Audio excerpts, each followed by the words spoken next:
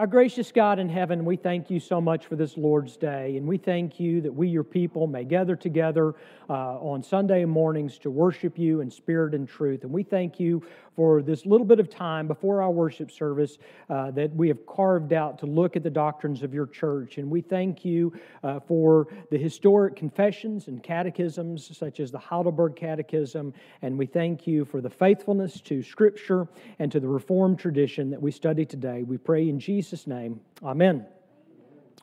All right, so we are looking at, this is day 6, Lord's Day 6 of the Catechism. We are looking at questions 16, 17, 18, and 19, I believe that is correct.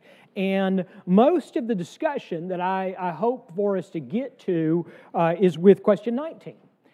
So yeah, if you didn't pick up a handout when you came in, they're back there at the back. All right, so we'll pause just a second. Thanks to you who are passing out the handouts. All right, so let's begin with, my point is I'm going to move through 16, 17, 18 fairly quickly. We are going to discuss them, but I'm really wanting to get to 19, partly because 19 is going to sum up some of the other things that we've looked at. So let's look first of all at this question 16. I will remind you that the Heidelberg Catechism builds upon itself. So these are not standalone questions and answers per se. They're building on what we have looked at previously. Question number 16. Why must the mediator be a true and righteous human? Answer. God's justice demands that human nature, which has sinned, must pay for sin. But a sinful human could never pay for others. Now, we'll pause there for just a second, and the first question is on your handout, but I don't want that to be the first question. The first question I want to ask is, what did we look at last week that sort of teed up this question? What did we look at last week? I know I'm jogging your memory, but what did we look at last week that really set the tone for this question to be asked?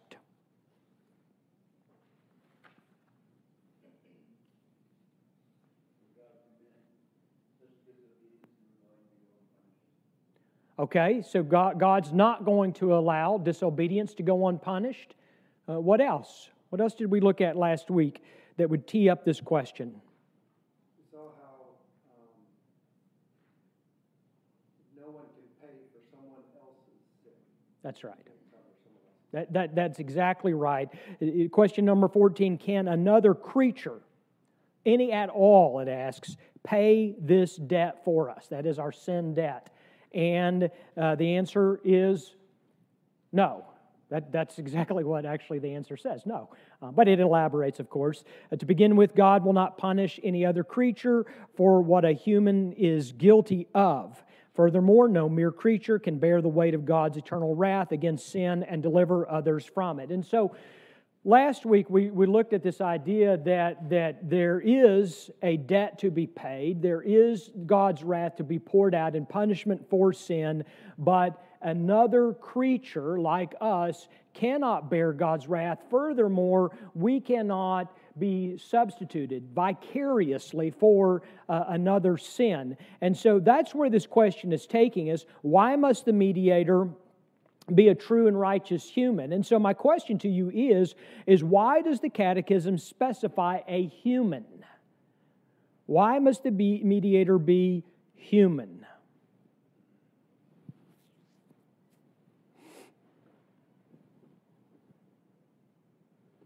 Well, there's thousands of years of sacrificial system. Obviously, something was left wanting. So the other living things in creation aren't enough to satisfy. All right? So the blood of bulls and rams, while serves as a substitute and certainly is pointing to something, they're not a human. They're not a human being. So the blood is required, but it is lacking as a final, once-for-all substitute. Why else? Why must the mediator be a human being? Well, isn't it the picture in the book of Ruth of the kinsman redeemer? There has to be a relationship. There has to be, he has to be kin. Okay. Okay, I like where you're going, and I've not thought about that, and it's actually not in the proof texts that are provided, but I think that's a really good direction to go, is the idea of the kinsman redeemer. He must be like us, meaning he must be human, and so certainly that's going with what Brandon's talking about is that there's got to be a human sacrifice. So there's not not just merely an animal sacrifice, but the point I'm trying to make here on the idea of the human is Adam. Adam was the first human. He also is our great-grandfather in sin. He also is the reason why we are ensnared in sin, why we have a sin nature. It all goes back to the first human being. And I'm not making this up. Of course, this is the Apostle Paul's argument. For example, in 1 Corinthians chapter 15, for as by a man came death, by a man has come also the resurrection of the dead. And so what the Apostle Paul is saying here is that this began with a man, so also then our mediator must be, in kind, a man. It begins and ends, so to speak. Again, this is the argument that Paul is making in Romans chapter 5. In Romans chapter 5, Paul says, just as sin came into the world through one man, and death through sin, and so death spread to all men because all sinned. But, skipping ahead, but the free gift is not like the trespass. For if many died through one man's trespass, much more have the grace of God and the free gift by the grace of that one man, Jesus Christ, abounded for many. And again, we could go a number of directions with that, but in keeping with this question and answer in the Catechism, the general point is that as sin entered by one man, so also sin must be atoned for by that one man, which leads us to ask then, it specifies here a true and a righteous man. And the question is why does the Catechism specify a righteous man? I'm going to just go ahead and go out on a limb and assume everybody knows that a true man is a man, so he's got to be real, he's got to be a human being. So we've got that part. But why righteous? Why does he need to be a righteous human?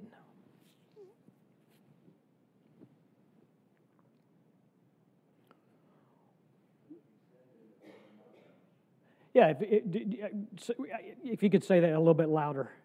If he could sin, or if he did sin, then it wouldn't have amounted to much. Yeah, wouldn't have mattered to anything, actually, right? I mean, so if he was a sinner, then he's not a perfect atoning sacrifice, right?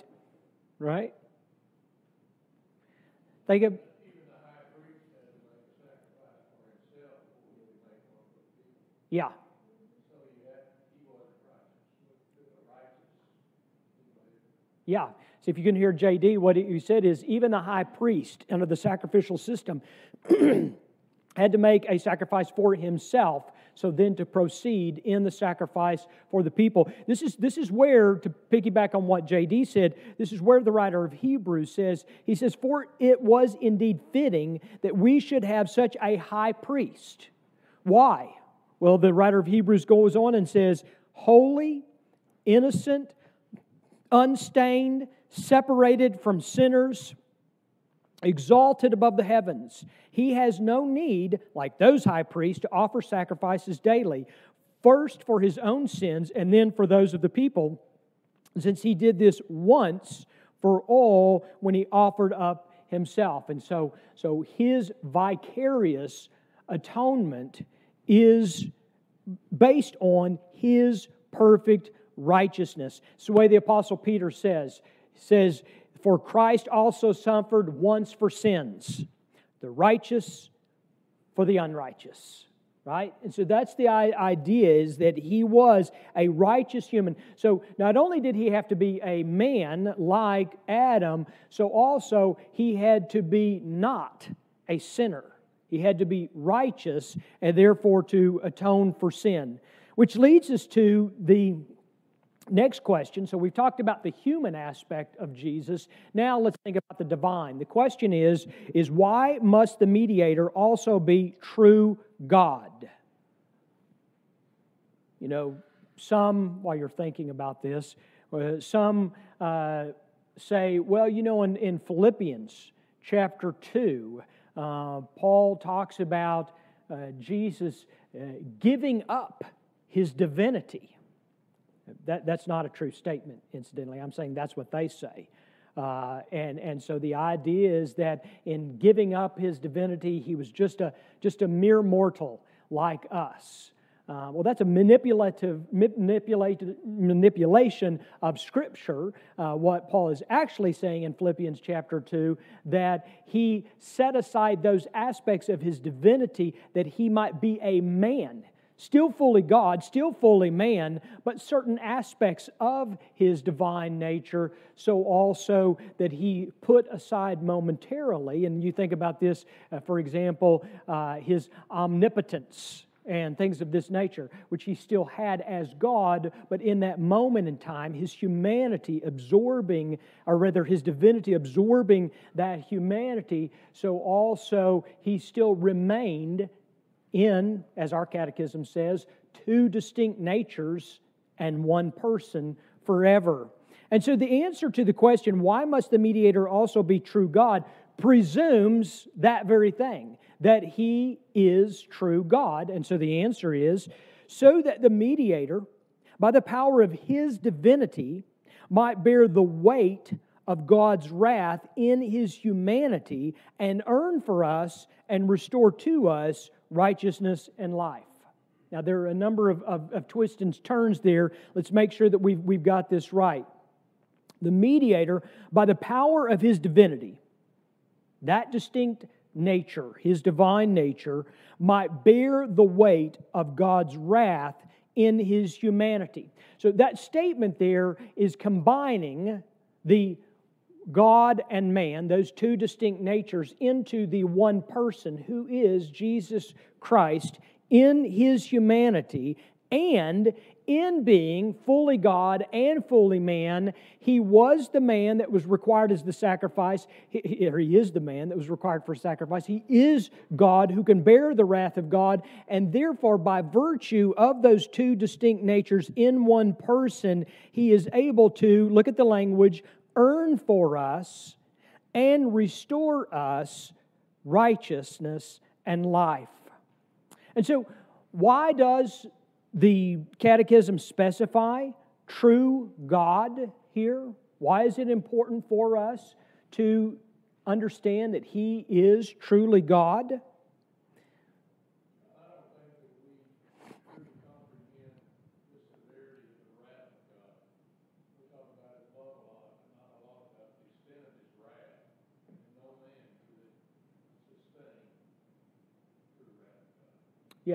Yeah, the pouring out of God's, the cosmic consequences for sin, as J.D. said, is hard for us as human beings to imagine. Scripture gives us pictures and historical examples for us to look at, and again, those are helpful. I mean, one great example would be God's pouring out of His wrath upon Sodom and Gomorrah. What was the result of that? Or for what does Scripture say it was or looked like? It says fire and sulfur, and then what was the result of that? I mean, complete incineration. The only thing that was left, according to Scripture, was the smoke rising that Abraham was able to witness on the horizon. That was it.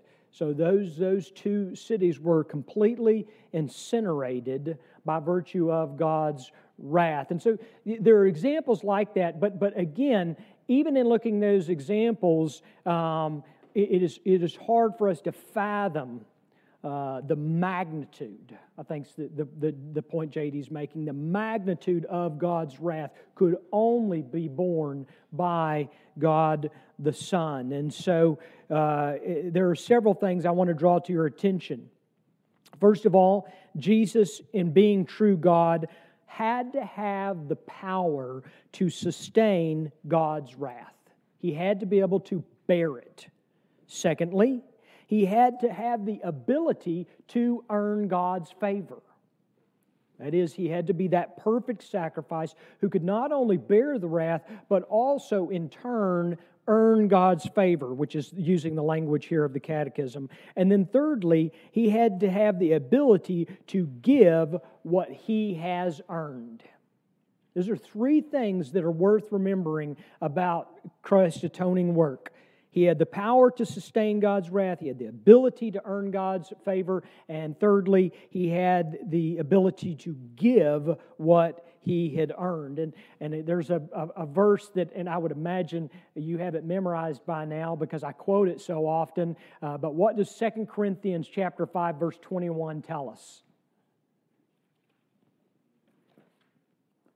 For our sake, God made Him to be sin who knew no sin, that in Him we might become the righteousness of God. And that is, theologians will sometimes refer to that as the great exchange, our sin for Christ's righteousness. But the idea here is that Christ had to be truly God in order to bear the wrath of God, be the perfect sacrifice, and be able to convey that to us. Again, think about this verse, and I know you all know this verse. What's John 3:16 say? For God so loved the world that He gave His only Son, that whoever believes in Him should not perish but have everlasting life, right? The idea there is still conveyed in the same. He had to be the Son of God, and He had to bear the wrath of God, that He might be able to give what we could not earn. And so, that leads us to question 18. Then who is this mediator? Now, pause there for just a second. I just want you to enjoy the playfulness of this catechism. Because it is written in many ways, especially if you're familiar with the Westminster Standards, which we know and love, and I favor above the Heidelberg Catechism, of course, but there is a certain playfulness that the Heidelberg Catechism has that you don't find in the Westminster Scholasticism. You see it in examples like this. It's as if it is building. You mean he this mediator, which of course we all know who it is, right? But you mean this mediator, he has to be fully man?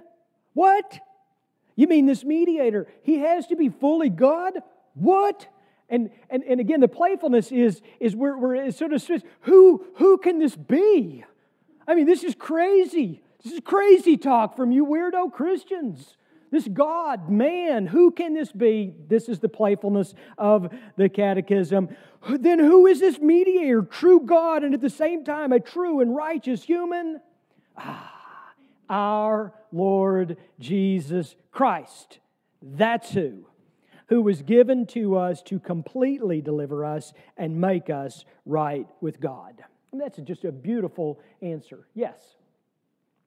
So when we read question 18, are we supposed to laugh out loud? Yes. You are actually, Phil. Yeah, I noticed, yeah. Yeah, but Phil has already pointed out to me that the things that I say, these are funny. Not everybody finds them funny. Yeah. You read this stuff long enough, lots of stuff becomes funny. Or maybe that's it. Maybe when you've spent the last over a decade studying theology, maybe you just find things funny that maybe it's really not that funny. For there is one God, Paul says to Timothy, and there is one mediator between God and men, the man, Jesus Christ. That is such a beautiful verse. 1 Timothy chapter 2, verse 5, testifying to exactly what we are. And again, the requirements. The point here, the requirements of this mediator and the way that these questions, perhaps not funny, Phil, and maybe not even playful, but certainly leading. Can you give me that? They're at least leading us in the sense that we are to think, what do these requirements make so clear? Well, what these requirements make so clear is that we are not Him. That's sort of, if you want, what's the big takeaway of this series of questions and the way that the questions are being asked. Of course, they are to direct us and to tell us about Christ, but the result is that we are to think, I cannot save myself. I am not this man. I do not have any of these abilities. Therefore, I must have a mediator, and Christ is the man. And so, if you consider, for example, in this answer, the word completely.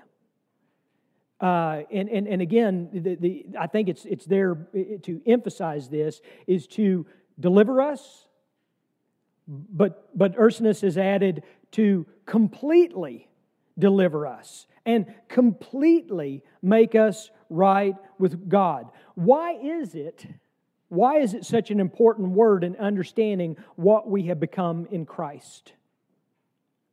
Why is that word completely so important? And I might add this, it's in a sense, it's discipleship.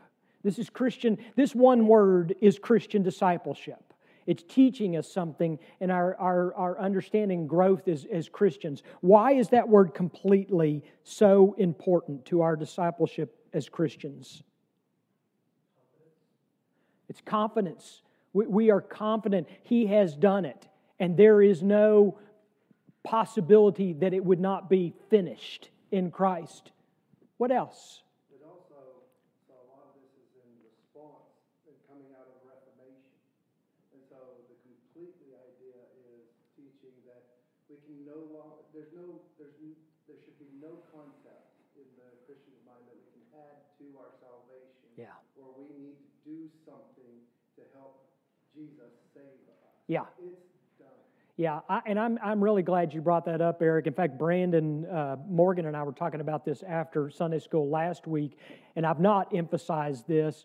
I'm trying to make this a bit more less historical and a little more just Christian discipleship. But you can't take a catechism written published in 1563 out of the fact that it's right on the heels, it's on the front end of the Protestant Reformation, and it is written to many believers who have come out of Roman Catholicism, and keeping in mind that at this time the German Empire, for which Heidelberg was located, was still heavily influenced by Roman Catholicism, and so I think you're exactly right. I think this is emphasizing this to me, because if I have been raised in a way where I think, I believe on Jesus, and that puts me headed in the right direction.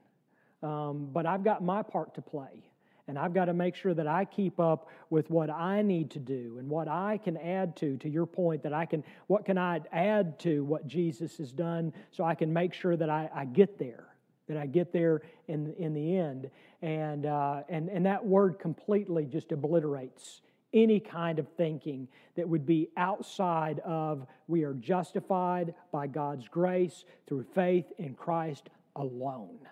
That's it. Or as when our Bible study a couple of weeks ago, I'd read a quote which I thought was just so perfectly stated, and I'll botch it, but it was a Jerry Bridges quote that said, "My righteousness today is the same righteousness of Judgment Day." I am no less righteous today, if I am in Christ, than I will be when I stand before Christ, clothed in His righteousness. So the idea is obliterating anything else but Christ and Christ alone. And so Question number 19. How do we come to know this? And this is where I want to spend just a little bit of time. How do we come to know this? The Holy Gospel tells me. God began to reveal the gospel already in paradise. Later, God proclaimed it by the holy patriarchs and prophets and foreshadowed it by the sacrifices and other ceremonies of the law. And finally, God fulfilled it through His own beloved Son. Now, let me just pause here for just a second and ask, what does this, and this is, that statement is Reformed Theology 101. That's the basics of that. What is a type of theology popularized in the 20th century and still sadly surviving today? What is a theology today that runs contradictory to that answer? And you have to answer this because I know for a fact that a lot of you came out of this theology. So you got to know it. Yeah, dispensationalism. And what does classic I'm not talking about the modern manipulations of it like Johnny MacArthur, but what's classic dispensationalism teach us that's contrary to this teaching?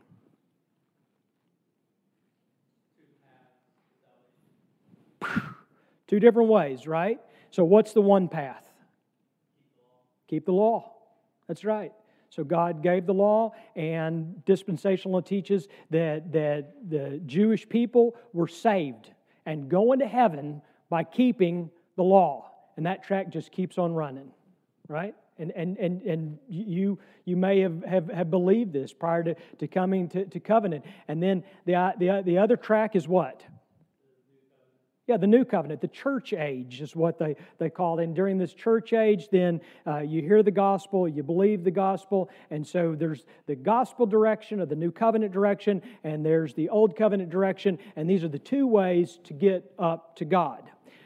So, and I might add here, Greg and I were jokingly talking about this before class, is so that theology is completely unknown until the late 19th century, when John Darby invented this, the idea of the secret rapture, and we got to get the church out of here and going to fly up and get out of here so that God can deal with Israel and get back to keeping that law.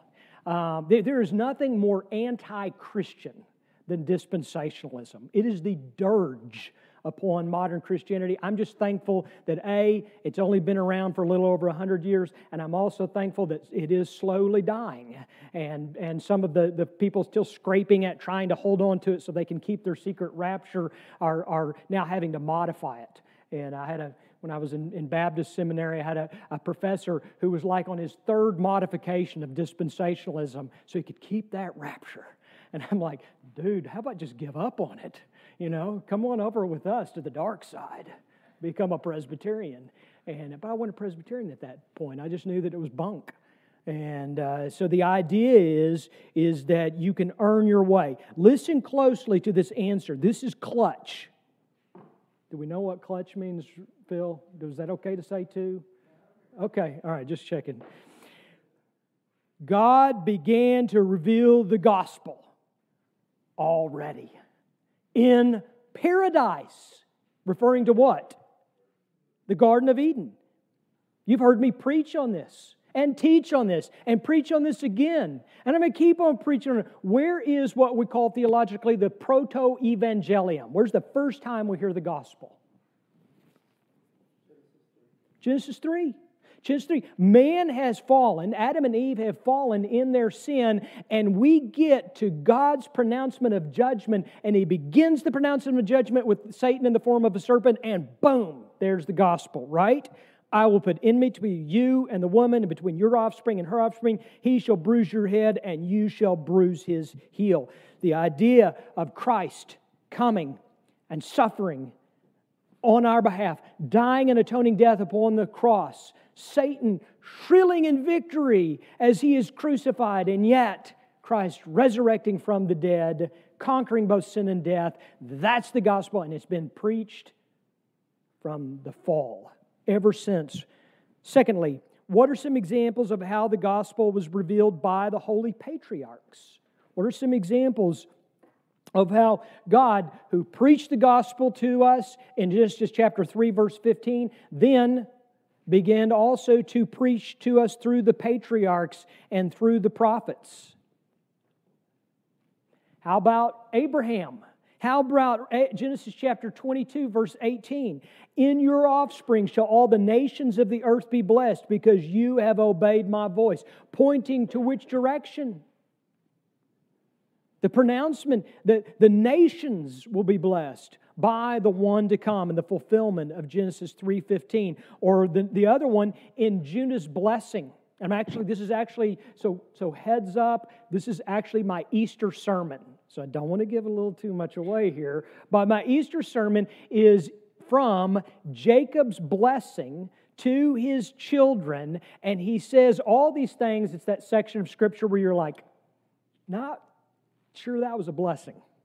That did not sound so good. But when he gets to Judah, he says this: the scepter shall not depart from Judah, nor the ruler's staff from between his feet, until tribute comes to him, and to him shall be the obedience of the peoples. Just teeing that up. It's coming, Easter Sunday, right? But the idea is that through the patriarchs, Abraham, Isaac, Jacob, through the prophets, for example, in Jeremiah chapter 23, which I think I have in your handout. It says, behold, the days are coming, declares the Lord, when I will raise up for David a righteous branch, and he shall reign as a king and deal wisely, and shall execute justice and righteousness in the land. In his days Judah shall be saved, and Israel will dwell securely. And this is the name by which he would be called: the Lord is our righteousness. And again, we could go on to Micah, and we go into the New Testament where Paul says that to him all the prophets bear witness that everyone who believes in him receives forgiveness of sins and through his name. In other words, the Apostle Paul was saying, if you want to hear the gospel, now it was preached in the garden, but if you want to hear the gospel, go to the prophets. What? The gospel in the prophets? Yes, the gospel in the prophets. God is pointing over and over and over again in His Word to the Son of God, the sinless sacrifice for our sins. And so how did the sacrifices and other ceremonies of the law foreshadow the gospel?